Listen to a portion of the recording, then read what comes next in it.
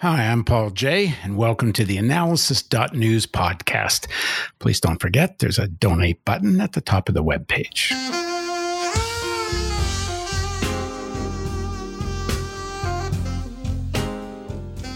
Economist Polly Cleveland wrote me a few weeks ago saying she thought my guests on economic issues were not paying enough attention to the need for more taxation of the wealthy and relying too much on the ability of the Fed to create money.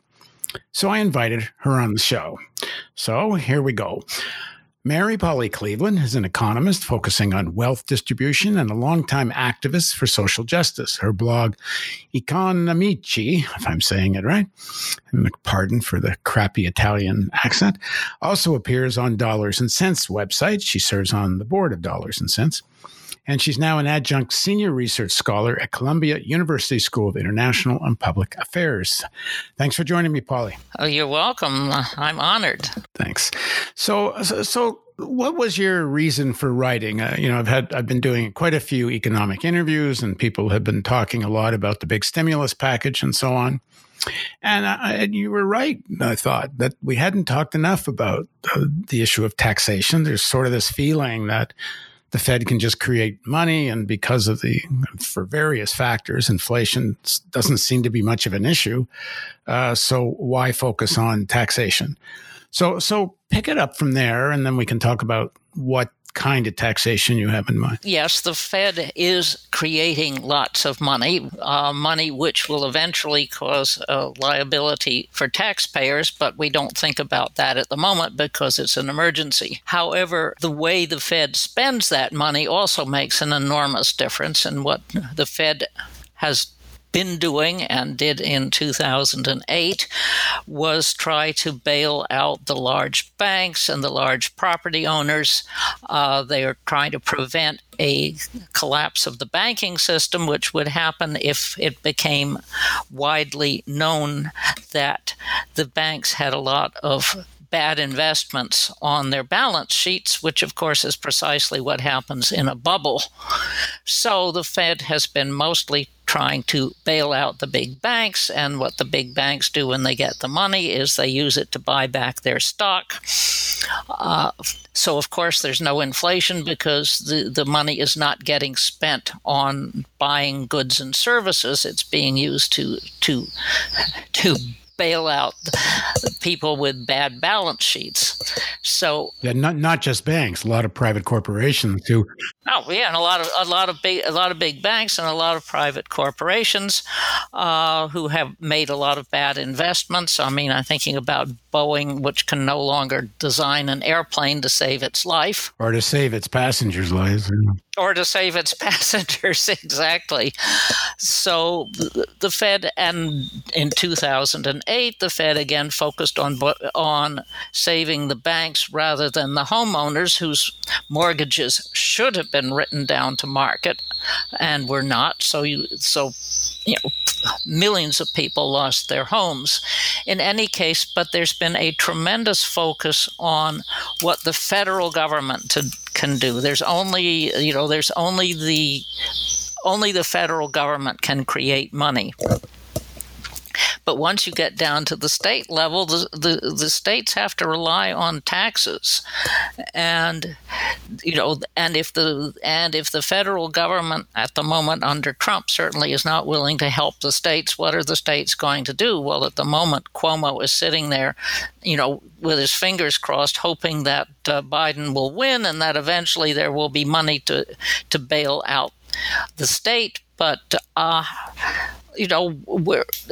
the states have an option. Even localities have an option. With states in trouble, it means cities are in real trouble. And all the services cities provide are really at stake right now because the cities can't afford the teachers and the firemen and the cops, although some people would rather less money goes to the cops anyway. But that being said, all the social services cities provide are seriously at risk. Absolutely. I talked to a friend last night who was on the board of the MTA here in New York City, and they are waiting for some $15 billion or million, whatever it is, a huge amount of money that is owed to them by the Transportation Department, and which Trump has been holding back.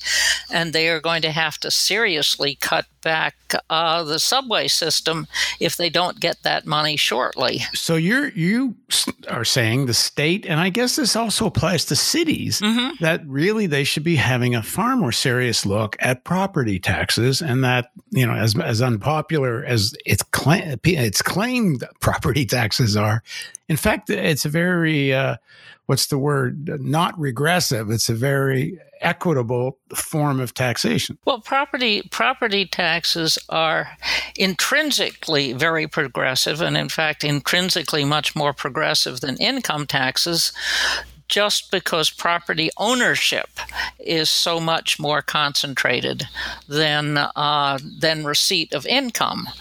And I had some numbers. Let's see, I have some numbers up here from an article I wrote a while ago, if I can find it. There we go. The top 1% had 17% of income, 34% of net worth, and 42% of non-home wealth. That's stocks and bonds and anything else business property.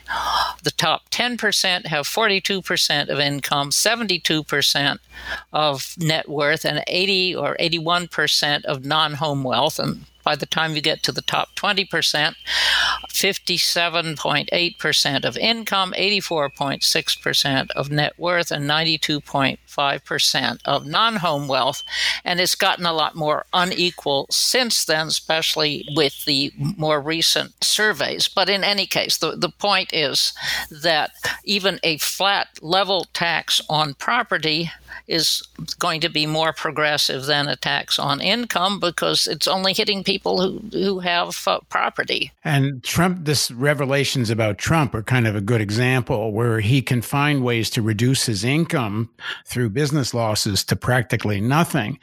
But he owns a lot of property. You got it. He owns a lot of property. And there was a famous story way back when about, believe it or not, Governor Ronald Reagan of California. And somebody figured out that Governor Ronald Reagan of California was paying no income taxes. But they checked, and he had a big fat ranch, and he was paying heavy property taxes on his ranch.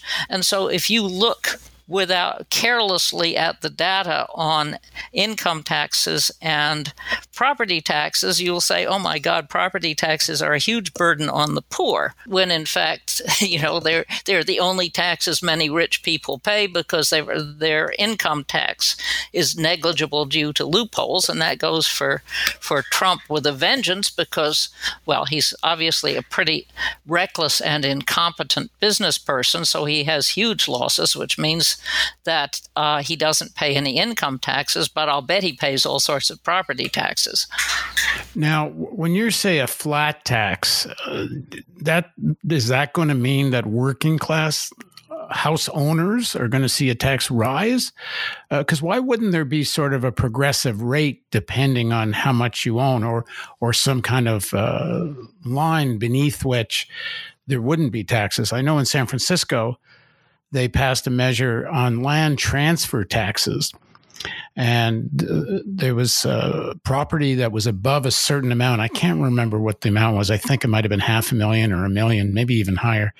But whatever house land transfer was worth more than that got hit pretty hard.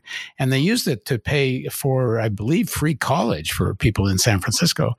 Would you do something like that? Well, let me tell you what I would say most states do that have property taxes, which is they either exempt or postpone property taxes on owner-occupied homes, or there's a no tax below a certain value, or the tax is postponed until the owner dies or sells the home. So that pretty much, in most places, protects small homeowners. Nonetheless, don't forget that, small homeowners are better off than people who have no property. But nonetheless, it is very popular to protect homeowners. And of course, homeowners vote, which is why homeowners, especially single-family homes, tend to be relatively underassessed, putting more of the burden on, well, like apartment buildings. But in general, again, just the fact that property is so unequally owned makes property intrinsically. Now, something else that has happened over the years is that property taxes at the state level, well, the states used to be all financed by property taxes, but property taxes at the state level have been pretty much eliminated except for New Hampshire and replaced by sales and income taxes. The result of this transfer has been to leave school districts relying on property taxes, and you get the situation where a rich district can provide good schools at low rates, and a poor district can provide lousy schools at high rates. And people say, oh my God, the property tax is terrible, regressive tax. It's a burden on the poor. Well, that would be equally true of any kind of local tax. If you had a local income tax or a local sales tax to finance schools, you'd have the same result. Now, this is within a city. I guess it wouldn't be the same problem if you had some districts of a city that had higher property values. The city could decide to use some of that money in a poorer area of the city. But when you get into the suburbs, you start getting this real inequality where the suburbs have, generally speaking, don't have that much poverty. And so they wind up with way better schools than the inner cities. It's actually mixed. There are older suburbs now that have turned into slums. I mean, some of the worst, what was where the kid was killed by the cop? Oh God, I have forgotten the name of it. Ferguson-like suburbs are desperately poor because the property is old and crumbling. The white, middle-class, higher-income people have left. You have a substantial minority population and no way to fund the local government, which is why the cops are going around arresting people for having a broken taillight. You get these awful predatory local governments trying to extract fees from their poor residents. And you're going to have terrible schools in areas like that because the property tax base has evaporated along with the relatively well-to-do people who used to live there, which, is an argument as to why schools and generally public services like that ought to be substantially financed from the state level. In your article that you wrote about this, you mentioned that there's an organization called Citizens for Tax Justice, which is supported by unions, and they've been campaigning against raising property taxes. What is their logic? Why would the unions be against this? Partly, I think it's a certain amount of short-sightedness, but no, it's understandable because from a narrow point of view, you have middle or upper class, or not upper class, but middle class solid union members, the kind that we used to have lots of 50 years ago and are now a dying species, and they have earned enough as working for General Motors or whatever to buy a nice home, live in a nice neighborhood, and have comfortable lives and 2 weeks vacation. And what is the biggest tax that they pay by far? It's the property tax on their house. It comes in one awful lump every year, and people hate it. So if you're just looking, narrowly at the interest of middle-class homeowners who are faced with this lump sum tax every year, yeah, they hate it. Now, that can be mitigated if it were paid on a monthly basis. I mean, seriously, it's because it comes as a big, uncomfortable, unpleasant lump. But sure, the union people hate property taxes on their houses. But if this is really designed as a kind of wealth tax, then there's no reason why most working class houses certainly wouldn't see a rise. And in fact, if there was a serious increase in wealthy houses' property tax, it's not impossible to even lower property tax on working class housing. where you have, property below a certain level being, owner occupied, being exempt, it's not as big a problem. But, people don't like that lump sum tax, and they don't have a broader perspective that says, hey, what is the alternative? If we get rid of this lump sum tax, what's going to happen is what happened in California, which is you had a horrendous decline in the quality of the schools and of locals. This was Prop 13 back in 78, 79, which was it was a referendum. People voted for it because they said, oh boy, this is nice. I won't have to pay all of these taxes on my house. And so Prop 13 rolled back property taxes, froze them, and California, within a few years, went from having among the best schools in the country to having among the worst. And of course, the other thing that was really wrong with Prop 13 was it rolled back everybody's property taxes. So it rolled back property taxes on business. It rolled back property taxes on oil companies. There was a scandal that Standard Oil of California saved $25 million in annual taxes. Now, there's this year in California, there's something, I think it's Prop 15, which would restore the property tax on commercial property, but leave the Prop 13 freeze on homeowners. So that would definitely be an improvement, and I think it's probably going to pass. I don't know. Now, in your article, you talk about Cuomo, and one of his campaign promises was to cap property taxes, and that's kind of pushed as if it's to help out ordinary people. But as you said, it's really the wealthier you are, the more property you own, so you're going to get more affected by the tax. But why is this up to the state? Because isn't this more a city thing? Well, it's both. But, in New York in particular, most of the power is in Albany. This is a particular or a peculiarity of New York State, that the city is virtually controlled by Albany. And this is why you've got this continuing war between Cuomo and de Blasio, because Cuomo can override de Blasio pretty much whenever he feels like it.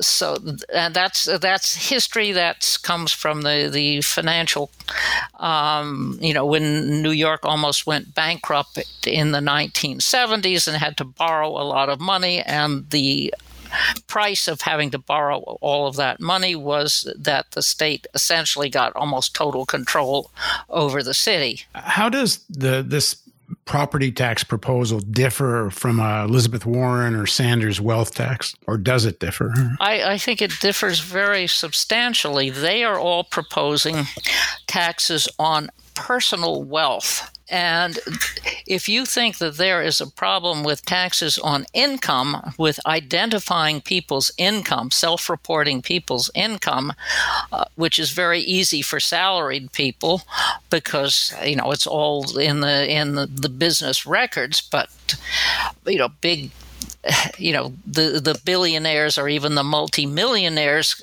are already avoiding a lot of taxes through real estate loopholes, but through putting their money in the Bahamas or in Panama or wherever else. So wealthy people are already avoiding a lot of income taxes through various devices. And now you think if you have a personal wealth tax that they aren't going to manage to hide. They're already hiding their wealth in the Bahamas.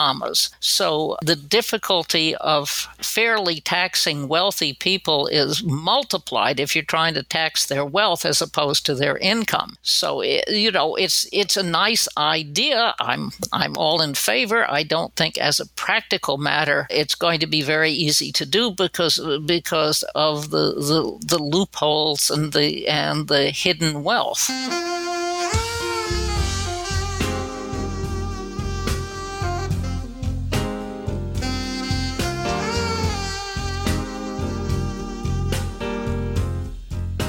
I've always thought the most effective wealth tax, and this is before I read your piece on property, which is persuasive, But one way to get at the wealth is through inheritance taxes. I did a look once at Wisconsin when the protests were taking place and when people had occupied the legislature in Madison. And I looked at the number of billionaires on the Forbes billionaire list that live in Wisconsin. And I looked at the size of their fortunes and what would likely be the inheritance, and looked at what the inheritance taxes had been, even just like in 1990, if you went back to there. And that the amount of money that would have been recouped by the state of Wisconsin, the state share of the tax in 1990, was not only enough to pay off the annual deficit, but the entire debt of Wisconsin, never mind just paying off the increased healthcare costs, which is what they were trying to unload on public sector workers at the time. What's your view on the estate tax? Because I never quite understand why that doesn't get more attention amongst progressive economists. I mean, I am all in favor of restoring the estate tax back to the levels it used to be. In fact, as part of, I'm a member of United for a Fair Economy, and there is a project called Billionaires for Bush, and we testified and we marched and we dressed up as Billionaires for Bush to protest cuts in the estate tax. However, the same objections to a personal wealth tax also apply to an estate tax. If you're moderately wealthy, yes, you're going to have to pay an inheritance tax to have that your whatever property you have title to switched over to your heirs. If you're moderately wealthy, if you're super wealthy, you go, again, your wealth is hidden in the Bahamas or Panama or wherever else, and you can manage to transfer that wealth to your heirs just fine without it having to go through probate. So, yes, let's increase the estate tax, but don't expect it to get very much out of the super billionaires. But I think back in the day when the estate taxes were much higher, quite a lot of money, I can't remember the numbers I was looking at in Wisconsin, but it was a significant amount of money because there's only so much you can hide, especially if you're, own shares. You've put money into some of the big asset managers like BlackRock. A lot of the billionaires depend on what they have in the U.S., not just property, but especially in the stock markets and such.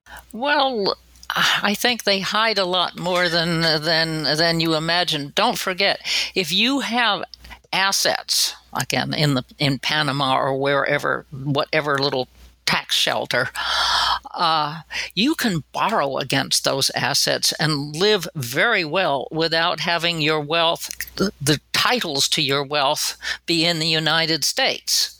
Now, you've got to be super rich to do that. But for whatever it's worth, it's illegal if you don't declare it, right? I mean, Americans have to declare global income. It doesn't matter where it is. Yeah, but do they have to declare and they don't declare it because it's hidden and they borrow against it. This is wealth, and they borrow against this wealth in order to pay their bills and pay the property taxes on their 5 houses.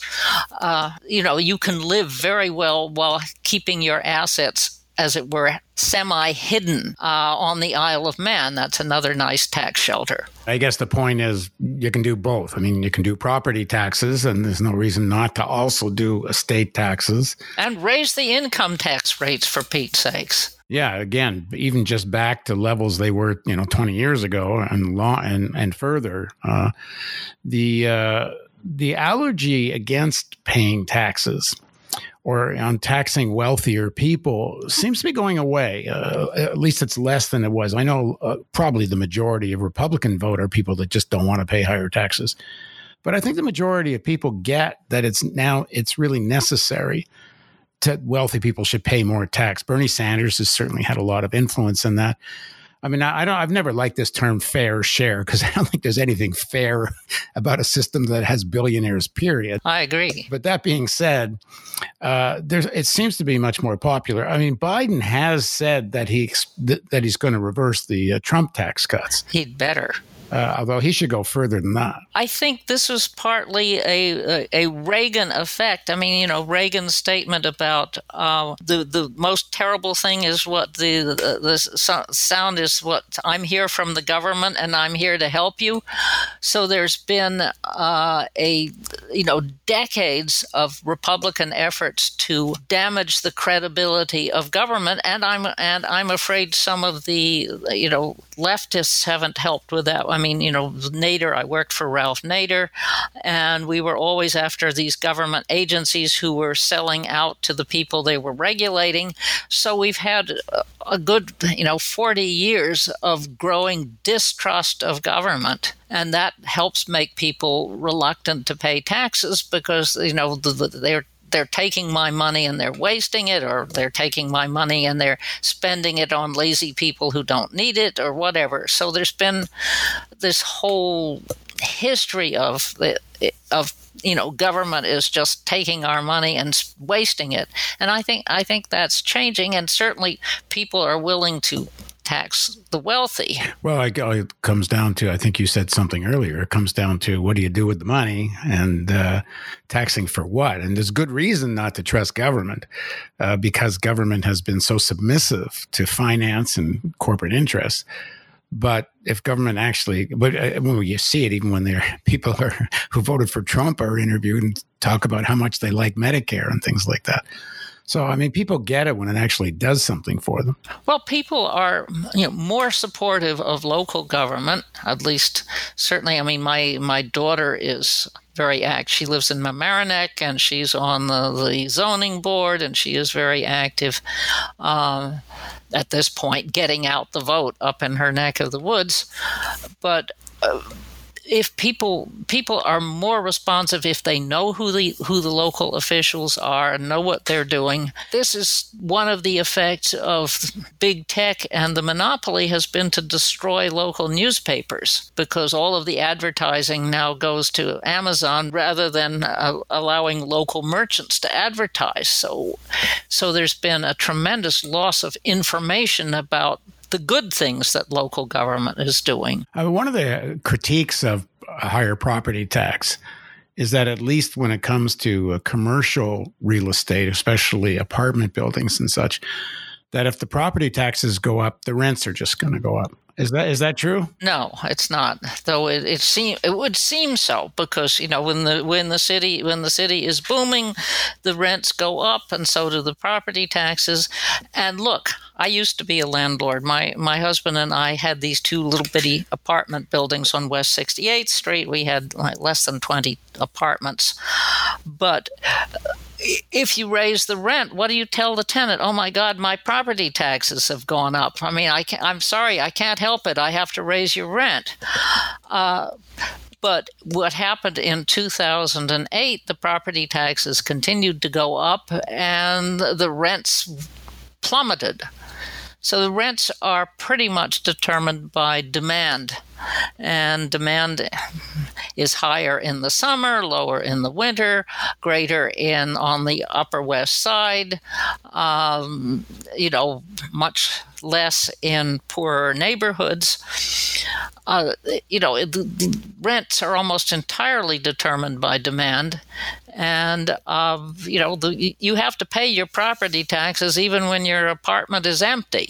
Right. And if just because of property taxes, rents just go up, it just may push people into neighborhoods which are cheaper, more affordable, which creates less demand in the neighborhoods that are more expensive. So maybe the rents may even have to come down a touch, even if taxes go up. Oh yeah, I mean you can have taxes going up rapidly even as rents go down, or vice versa. One of the sad things that happens actually is when neighborhoods decline, as happened historically, in Bronx, Brooklyn, some of the poorer areas.